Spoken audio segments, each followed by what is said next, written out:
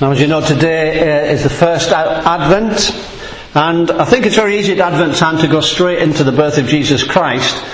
But if you read the Gospels, you see that God saw fit that the Messiah, the coming of the Messiah, the birth of Jesus Christ, was heralded by a man called John the Baptist. And it's sometimes easy to forget about John the Baptist, so I think it would be appropriate for this week to look at the birth of John the Baptist, and then next week to look at the prophecy of his father Zacharias, and then go into the birth of Christ. So I'm going to read from Luke chapter 1 verse 56 to 66. Let's all stand to hear God's word.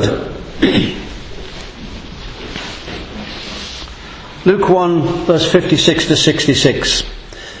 And Mary stayed with her, that being Elizabeth, about 3 months, and then she returned home. And the time had come for Elizabeth to give birth, and she gave birth to a son. Her neighbours and her relatives heard that the Lord had displayed his great mercy towards her, and they were rejoicing with her. And it happened that on the 8th day, when they came to circumcise the child, and they were going to call him Zacharias, after the father, but his mother answered and said, "No, indeed, he should be called John." And they said to her, "There's no one among your relatives who is called by that name." And they made signs to the father as to what he wanted him called. And he asked for a tablet, and he wrote as follows: "His name is John." And they were all astonished. And at once his mouth was opened and his tongue loosed, and he began to speak in praise of God. And fear came upon all those living around them. And these matters were being talked about in all the hill country of Judea. And all who heard them kept them in mind, saying, "What then will this child turn out to be?" For the hand of the Lord was certainly with him. May God bless his word as we consider that just in a moment. Please be seated. Let's pray. Father, we thank you for your word, and particularly at Advent time as we consider the birth of Jesus Christ, but also very importantly the birth of John the Baptist, because you saw fit to have a herald for the Messiah, a herald for Jesus Christ being born into this world.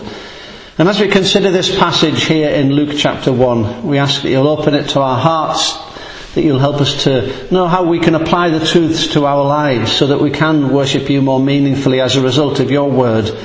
And I pray that you'll open my mouth to speak your word for your glory. Amen.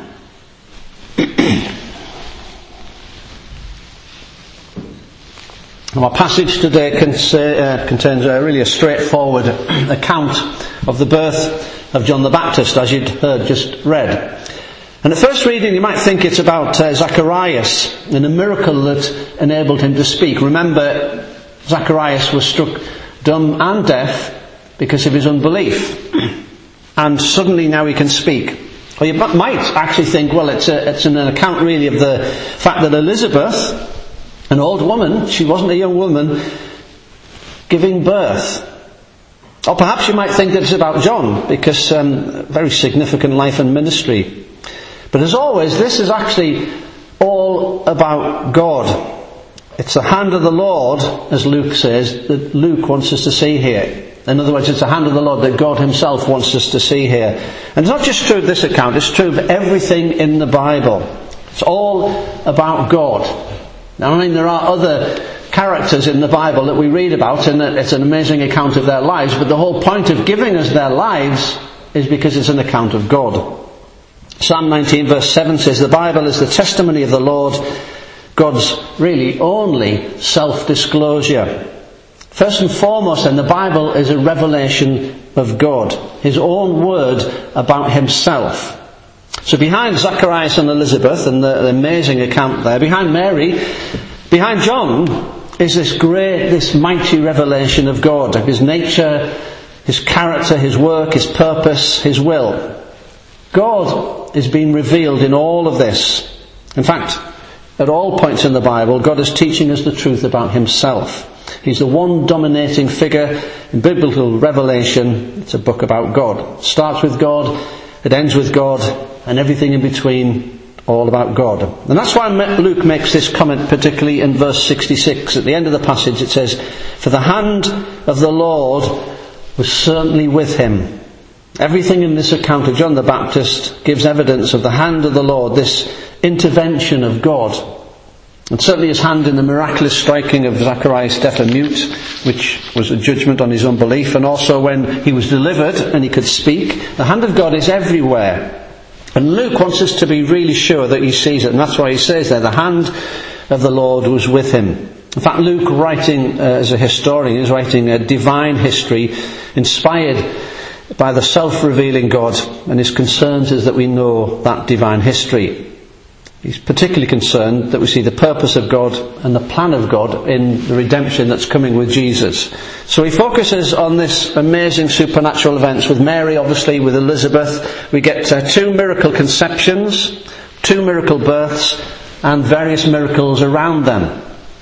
But as I say, the reality is that God was acting in human history. Remember, God had been silent for 400 years. There's a 400-year gap between the Old Testament and the New Testament.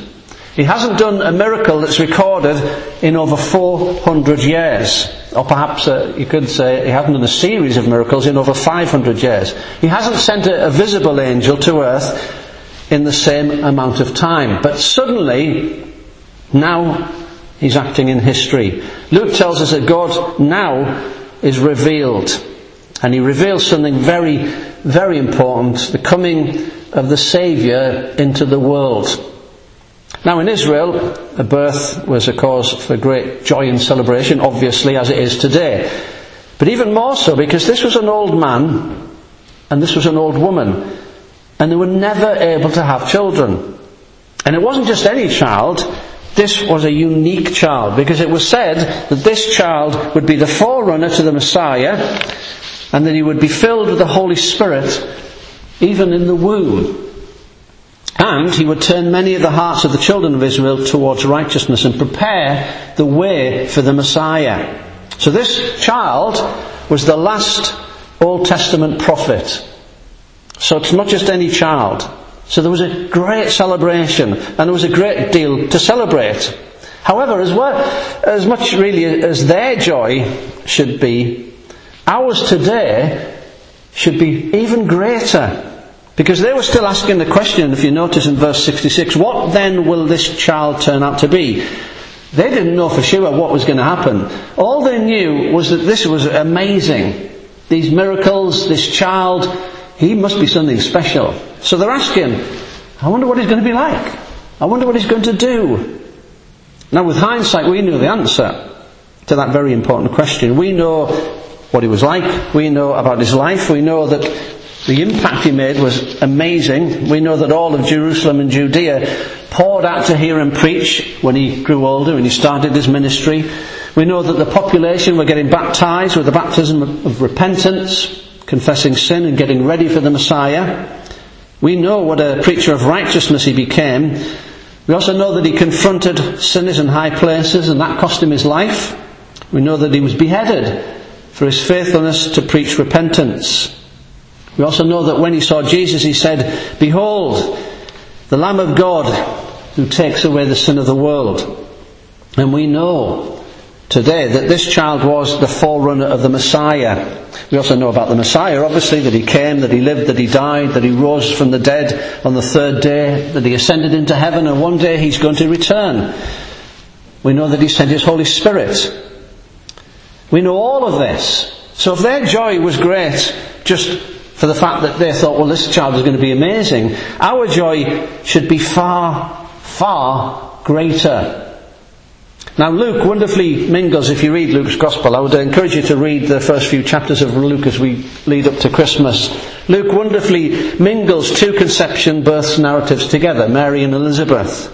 First he gives us this wonderful account of Gabriel, the angel, coming to Zacharias, and the miracle conception between Zacharias and Elizabeth. And then he moves on in chapter 2 to the miracle conception that occurred in the womb of Mary. Now in this passage though, he goes back to the account of Zacharias and Elizabeth to tell the birth narrative of John, as he weaves the two together. God, as I say, putting himself on display, breaking into history in an astounding way. And Luke is very precise in a very sequential way. Remember, he's a historian. And he gives us a birth, a circumcision, a naming and a praise. And he does that twice. Once with Elizabeth wants with Mary. And as we look at this particular passage before us, we see that God puts himself on display in three ways. The first thing we notice here is that the promise of God is true, and that's very important. And then we see that the purpose of God is gracious, and the power of God is wondrous. So I want to look at those three things. The promise of God is true, the purpose of God is gracious, the power of God is wondrous. First of all, the promise of God is true. That's what this account shows. Now Mary, if you remember, received the word from the angel Gabriel when she was probably about 13 years old. In these days, 2,000 years ago, in this particular society, a girl particularly would be betrothed and ready for marriage 13, perhaps 14 years old. So Mary was around 13 or 14 years old. She's betrothed to a young man. They haven't consummated the relationship. They haven't been married yet. Therefore, when she was told by the Holy Spirit that she was pregnant, she realised that this was going to cause some problems. This would be very, very difficult for others to accept and understand. I mean, if a 13-year-old girl appears pregnant, there are a number of explanations. But having your child planted in your womb by God, that's not usually one of the explanations. So this was not an easy sell. You can imagine the gossip, the people looking at her. And remember, this is 2,000 years ago in a very different society than we have today. And Mary was very alone in this. There were many people who just wouldn't have believed her. If a 13-year-old gets pregnant and she says, well, I'm still a virgin and it's God. I mean, that's hard to get across to people. Most people would have thought, oh yeah, really, come on. But there was one woman who would understand. And that was one who was in a similar situation. Not the same situation, but similar. So when Mary was informed that Elizabeth, who happened to be her cousin, was also pregnant by the power of God, and another miraculous birth was about to happen, she immediately went to the one woman who would understand her situation, who could vouch for the reality, who would believe her. And she stayed with Elizabeth for 3 months. Apparently from the flow of the text, she left in the 9th month of Elizabeth's pregnancy. And it says in verse 56, she went to her home. And then it says, now the time had come for Elizabeth to give birth, and she brought forth a son. And her neighbours and relatives heard how the Lord had displayed his great mercy towards her, and they were rejoicing with her. Luke, again as a historian, is very careful to choose his words to show us that God's word is true. We should never question that. It says in Numbers 23 verse 19, this isn't just something that we're told in the New Testament. The Old Testament true also says, God is not a man that he should lie. In other words, if God says something in his word, it's true. No matter how difficult that word happens to be. If God says that a virgin is going to have a baby, it's true. As far-fetched as many people would think that happens to sound, that just sounds ridiculous. But if God says it, it's true. Joshua 23 verse 14, not one word of all the good words that the Lord your God has spoken concerning you has failed. All have been fulfilled, not one of them has failed. And that is emphasizing the fact that everything that God says is true. Not just the fact that he says that this virgin would have a baby, that this old man and this old woman would have a child. Everything he says. 1 Kings 8 verse 56, blessed be the Lord according to all that he promised. Not one word has failed of all his good promises which he has promised. That's why Isaiah calls him in Isaiah 65 verse 16 the God of truth. It says in the New Testament, Hebrews 6 verse 18, it is impossible for God to lie. He cannot lie. And Jesus gave attestation to that in John 17 verse 17. He says, your word is true. Your word is truth. Always remember, whenever God speaks, he always speaks the truth. Next time you see that verse that you don't like, that doesn't fit with today's society and what some people are doing, don't question that verse, question society and the ones doing it. Because God does not lie. God always tells the truth. This is a problem these days, as I mentioned before, that really started in the Garden of Eden when Adam and Eve were there and the devil says, did God really say that? Can you really trust what he says? Can you really trust everything that God says? But Luke says here, every single word of the Bible is critically important to us because it's spoken by God himself. We better believe it. We better obey it. He says, your wife Elizabeth will bear a son, and you were given the name John, and you will have joy and gladness, and many will rejoice at his birth. In other words, God said it, so it's hard for you to accept. And Elizabeth and Zacharias would have had a hard problem accepting this, that they could have a child. And obviously Mary would have had the same problem. But if God says it, it's true. And Elizabeth obviously brings forth a son. And they were rejoicing. So the angel said from God, you will have a son, many will rejoice. That's exactly what happened. God's word is true. This tells you what you need to know about Zacharias. This tells you what you need to know about Elizabeth. This tells you what you need to know about John. But more than that, as I said at the beginning, this is also telling you what you need to know about God. And when he speaks, it's true. That's really the important issue. So verse 57 says, the time had come. This was a monumental moment. The birth of John the prophet, who was the forerunner to the Messiah. This was a launch event for the coming of the Saviour into the world. The time had come for Elizabeth to give birth, and she brought forth a son, exactly as God said through the angel Gabriel. And Elizabeth was obviously amazingly happy. She was rejoicing. She'd been unable to have children. So just the very fact that she had a child, she was absolutely over the moon. She was absolutely ecstatic. But even more, she rejoiced because this child that she'd been given was not just any child. This child was a forerunner to the Messiah who would turn back many of the sons of Israel to God. She was told that. God himself was not just giving her the ability to have a child, which would have been amazing, but a particularly unique and special child. And the neighbours heard that the Lord had displayed his mercy, great mercy towards her, so they were rejoicing with her. Again, precisely exactly as Gabriel had said when they heard that the Lord had displayed his mercy. What's mercy? Mercy is God's favour, God's kindness, God's loving action to undeserving people. And that's really the key. Mercy is favour to undeserving people. God is good. We read that in Psalm 73. By nature he's good. He shows favour, he shows kindness. The Old Testament word is hesed, which is a loving kindness. So God acted towards this elderly couple with kindness, even though they, like all people, everyone is undeserving from God. But nevertheless he still reached out. Mary knew it and she celebrated God's mercy too. We see in verse 50, Mary says his mercy is upon generation after generation.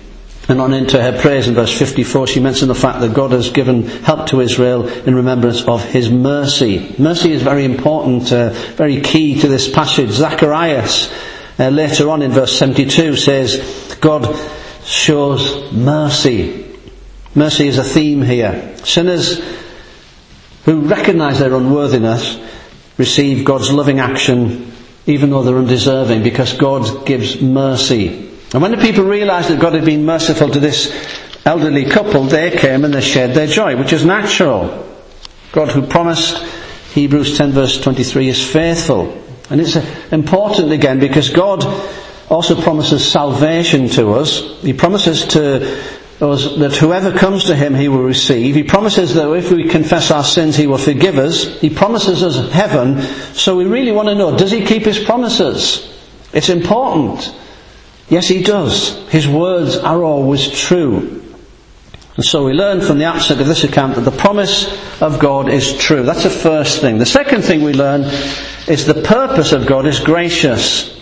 We see in verse 59 and following, it came about that on the 8th day they came to circumcise the child, and they were going to call him Zacharias after his father. And his mother answered and said, no, indeed, he should be called John. And they said to her, there's no one among your relatives who's called by that name. And they made signs to the father as to what he wanted him called. And he asked for a tablet, and he wrote as follows, his name is John. And they were all astonished. That shows you that God is gracious. We shouldn't be shocked that God is gracious. That's all over the Bible. We see that everywhere. But this passage points out in a wonderful way that God is gracious. We know that God is a God of grace. His purpose towards sinners is gracious. He purposes that we will have salvation, and it's all about grace. God in fact allowed sin that he might display his grace and thereby be glorified for his grace. And God delights in being gracious. He delights in giving us what we don't deserve. He delights in saving us from death and hell. Ephesians 1 verse 9 describes God in this way. God has kind intentions towards us. Now remember, God is infinitely holy. He hates sin. He hates persistent sinners, but still has kind intentions towards us. He still offers us mercy. He still offers us grace. That's why 1 Peter 5 verse 10 says he is the God of all grace. In fact, it says in Hebrews 4 verse 6, when you go to the throne of God, approaching his holy, majestic throne, you are approaching the throne of grace. And grace is described in the Bible as great, sovereign, rich, exceeding, manifold, all-sufficient, abundant, and glorious. And as God's people, we're going to be exposed to this grace, not just now, but in all eternity. It says in Ephesians chapter 2 that in eternity he's going to pour out the riches of his grace and kindness towards us. That's why in 1 Peter 3 verse 7, Peter says we are heirs of grace. That's our inheritance. Grace is our inheritance. So this shows us that God's grace comes through in this small conflict that ensues next. Because the 8th day arrived. On the 8th day they would circumcise every Jewish boy. Circumcision was firstly for a physical reason. Medical records in history show that Jewish women have the lowest rates of cervical cancer because of male circumcision. So circumcision had a benefit physically.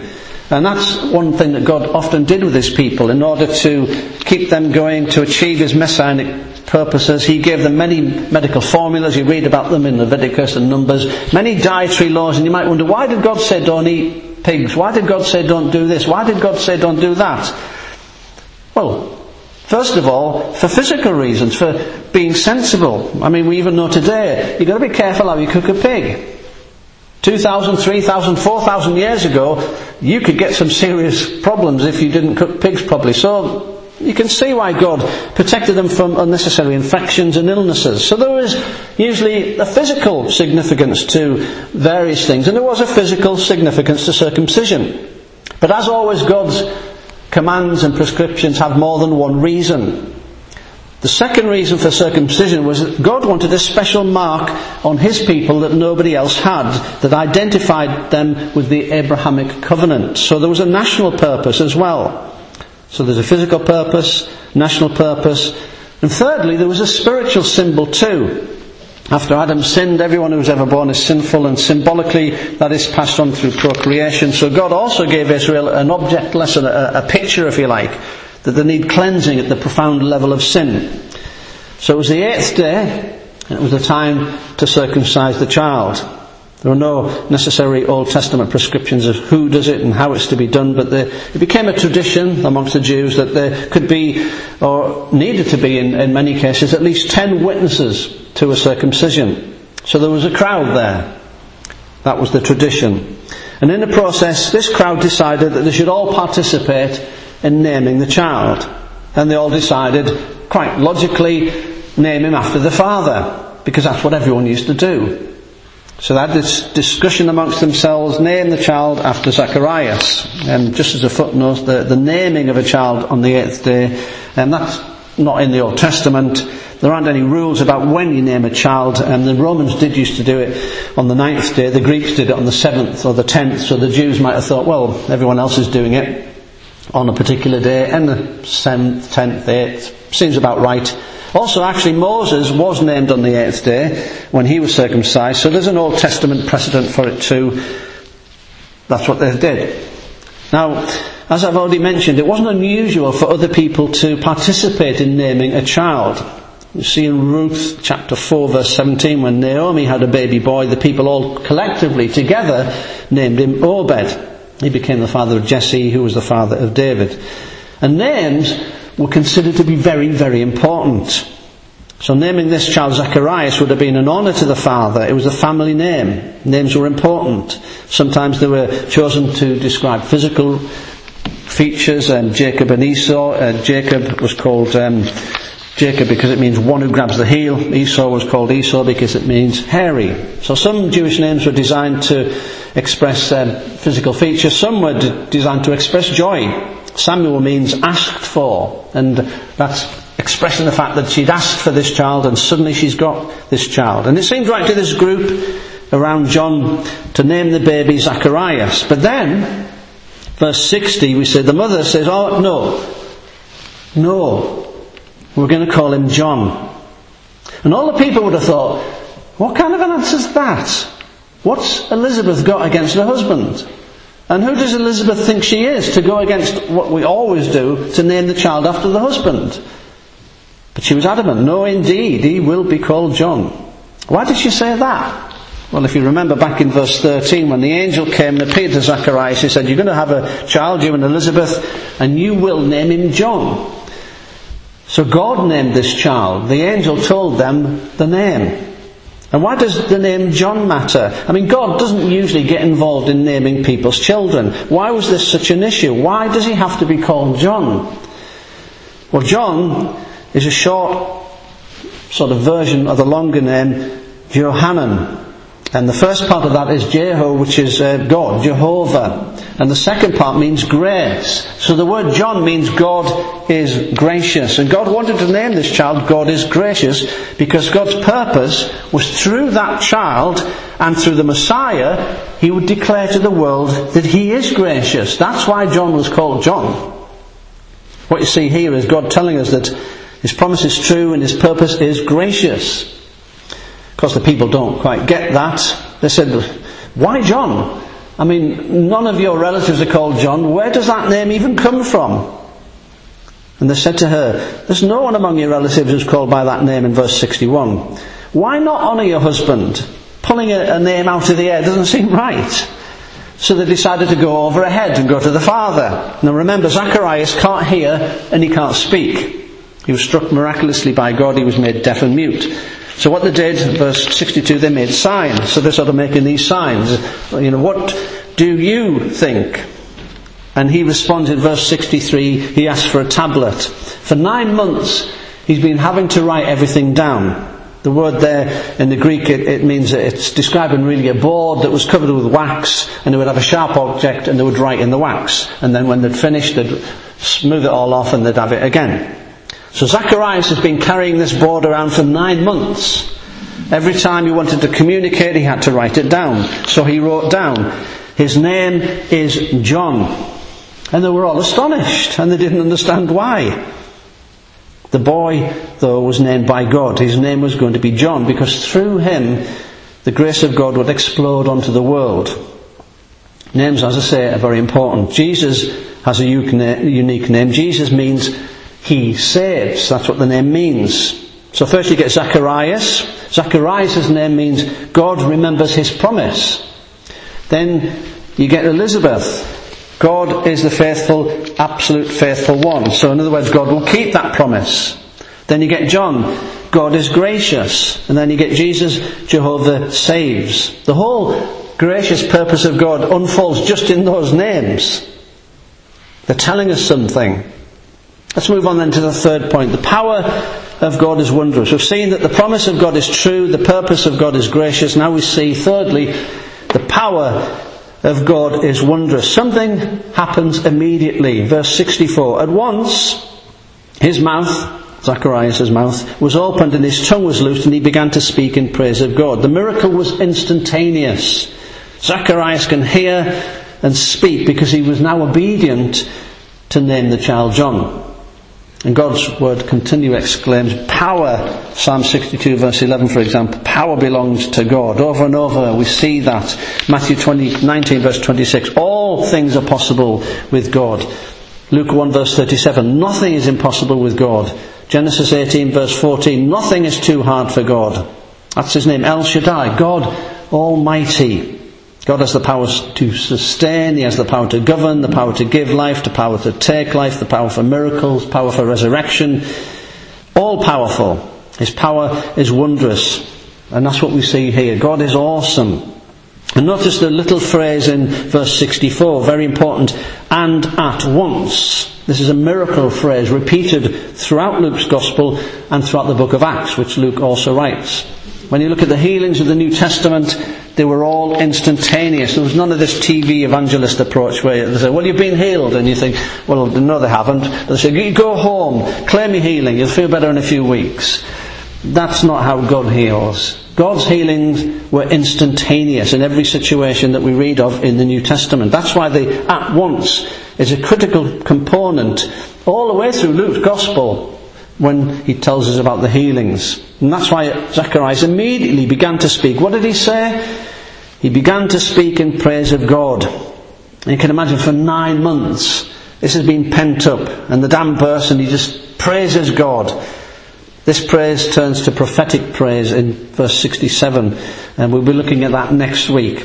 But the whole experience was so overwhelming, and the power of God was so great and so incredible that he just speaks out this praise to God. And it says in verse 65, and fear then came upon all those living around, and all these matters were being talked about in all the hill country of Judea. So everyone's talking about this. Far and wide, all the surrounding areas, everyone's talking about it, and the sense of awe was in recognition of this divine intervention. They know that God is involved in this. This wasn't normal. This was miraculous. This was amazing. What caused this awe? Well, obviously the miracle conception. These people couldn't have children. Then the miracle birth. Then the divine name given from God, and this powerful instantaneous healing of a man who couldn't speak and couldn't hear.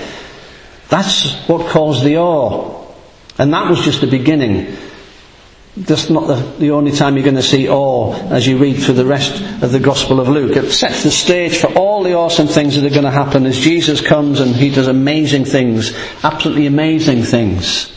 See all the same again in the book of Acts as well. The power of God is awesome. They could see it in the miracle of the birth, the miracle of the healing right before their eyes. And everyone's talking about it.